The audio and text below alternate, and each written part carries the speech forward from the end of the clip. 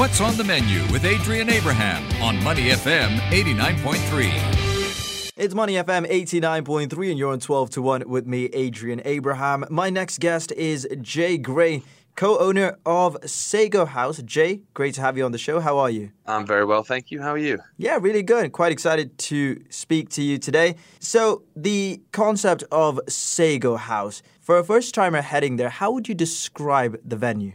Well, I think what we aimed to do when we were opening Sago was essentially to create a venue that was completely unpretentious, right? So we wanted it to feel like you're walking into your living room, you know, whether it be the warm welcome you get from our team and ourselves or, you know, just the general mise-en-scène. It's pretty eclectic in decor. So, yeah, you'd be expecting great cocktails, great service, and a warm and welcoming atmosphere. Yeah, and it was an incredible experience, you know, when I visited you. It was just, because you never know what's exactly on the menu, and more on that in just a little bit.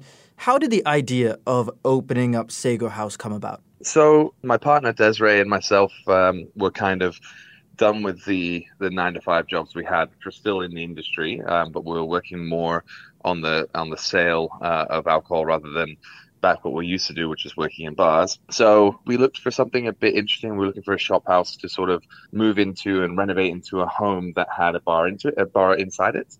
And that kind of grew from there. I mean, Desiree found an amazing shop house. We brought George, our third partner, into the mix. And it went from becoming a home that had a bar to a fully fledged bar. Do you count it as a blessing that you opened after the circuit breaker so that you could adapt better to the new normal? Yeah, actually, we do. We're very thankful about the timing for us. I think if we'd opened up before circuit breaker, it would have been a bit more challenging to reopen and relaunch afterwards. It also gave us quite a lot of breathing room to refine our products because we'd spent so much time on the build and so much time in getting the venue sort of prepared to open. We hadn't really considered a lot of the things like our menu, like our staffing, and like marketing. So having that small amount of breathing room gave us a bunch of time to focus and sort of dial in those aspects. And then post circuit breaker, I think everyone was really ready for something new. They were looking for something to do. I don't think anyone would have imagined that we'd be sort of stuck in Singapore for as long as we have been. So us being a slight breath of fresh air really helped us, I think. I think something that, you know, clearly sticks out is you opened the bar with very little money and no investors. Have you been surprised by the overwhelming success of Sago House in the short time it's been open? Yeah, I think even before that, our mission was to try and build it ourselves and open it with a limited capital, right? So it was paycheck in, paycheck out in terms of George, Des, and I. I think part of it was we really wanted to prove that it could be done. We've been in Southeast Asia for a long time and watched a lot of sort of money flow through the community in these larger, sort of more grandiose builds. I come from a background of sort of working in venues or opening venues with a limited budget, and we knew it could be done. I was very surprised about the response to it. I kind of had it in my head that we would be an underdog, and we kind of still are. We don't have budgets for larger equipment purchases and things like that, but we make do with what we have. And yeah, the support's been overwhelming. I think it goes to show if you put your customers first or your guests first, shall I say, and if you put your staff first, you'll always be able to perform at the level that people actually want, which is good service and welcoming atmosphere. I think you can have all the bells and whistles in the world. You might still not make someone as happy as you would if you just give them the service that they're expecting. Yeah, I did mention you opened the bar with very little money and no investors. So what were some of the challenges that you faced while coming up with the concept and putting the bar together? I think financially, I guess the challenge was operation capital or OPEX. So we knew that we could build it with, you know, the paychecks we were getting and pooling our money. It's the scary part is once you open and you've quit your full-time jobs and there's no more cash flow, because then you're really just relying on customers supporting you. Having no OPEX also means you have no disposable income for staff. So you don't really have a buffer to be like, hey, I'm going to hire you. I know I have enough money to pay you for 6 months. This is great. A lot of our awesome and amazing staff were sort of understanding with this, and they were trusting us to keep the bar busy and to keep the bar running well, to enable us to pay them and we've done so, and people have had pay rises, and we've expanded the team by quite a lot. So yeah, that's the scariest part. Now we've got OpEx in the bank, and now we can continue to grow. But that's the biggest challenge is knowing that once you open, you are completely at the mercy of your customers. We're in conversation with Jay Gray. He's the co-owner of Sago House. Now, the next part is, of course, very exciting. You have 6 core drinks, but a different flavor every week. Now, how has this concept been received by your customers? So so it's not a new concept. It's something that came from my time working in Australia at a place called Bulletin Place, which is an amazing bar. For me, it was about being creative and allowing customers to try new things every week. It's not to keep them coming back necessarily, but it's to continually test ourselves and keep it fresh every week. We're right above the Chinatown market, so we have a great access to fresh fruits and vegetables, every single day. So it seemed like a waste not to use them as often as possible. So the customers seem to really enjoy it. The feedback is always helpful. We launched the menu on a Tuesday. By sort of the end of Tuesday service, we have all the feedback we need to tweak the drinks to get them to exactly where we think our customers want them. And it's a great sounding board for us to be able to develop our talents in the team.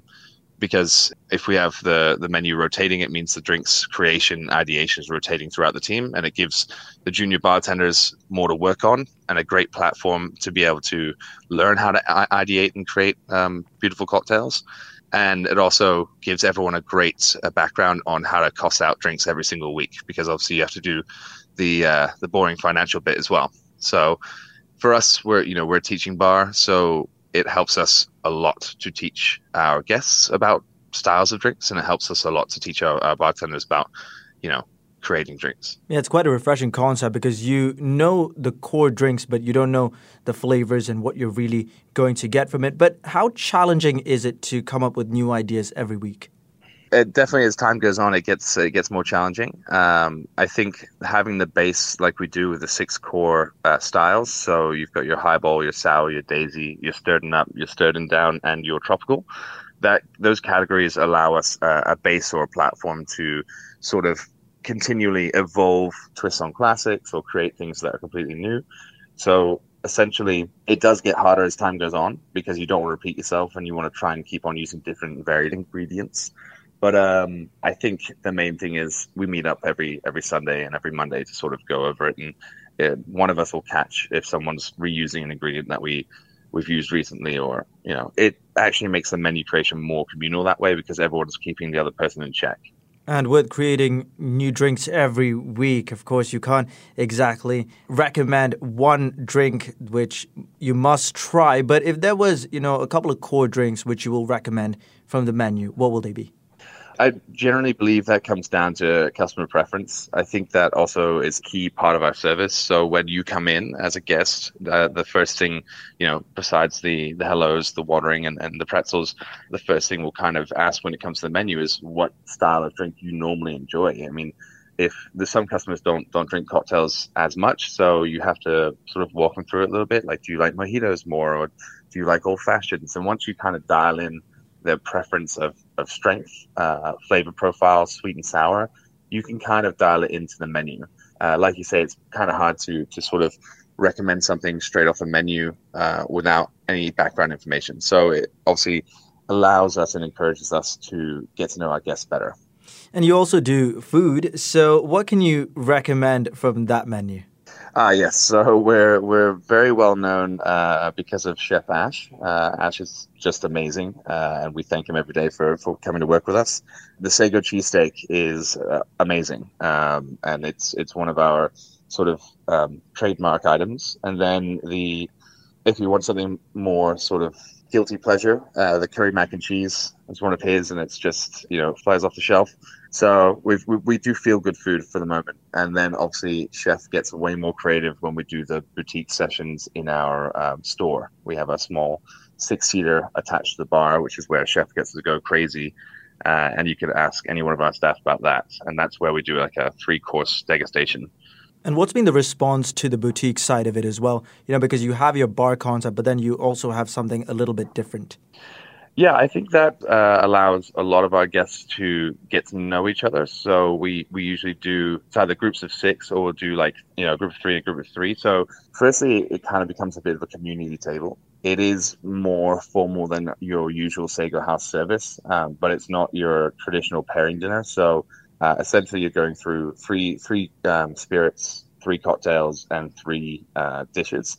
Genuinely, people seem to be blown away by the food because they know the size of our kitchen. We have like a 1 meter by 1 meter square kitchen, and they tend to be blown away with what Ash can create in that space. Most of the time, it's an educational experience as well. So people are getting to learn about the spirits and the cocktails they're drinking more in depth than your regular service.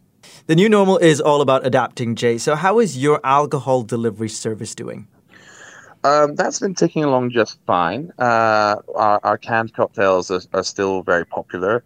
I think it's become part of a drinking ritual now. I think people are thinking ahead of time when they might be entertaining guests at home rather than going out. We're seeing a nice mix. It's obviously not as heavy sales as we started with during the circuit breaker, but we are still very well known for our canned cocktails, and Russell, who manages the shop, is doing a great job at drumming up business and continually sort of rotating that menu as well. So we don't have, same as the cocktail menu, we don't have solid sort of every week SKUs. We have a couple of things that we keep on the menu all the time. And the rest of it is we're recycling from the previous week's menu to make sure there's no wastage. I almost forgot about my next question. It just sort of came back to me when I was kind of going through in my head what exactly was happening that night. When I went to the toilet, because you walk in and then there's this stand-up playing behind you and you almost take a little break from everything and the hustle and bustle that's going on around you,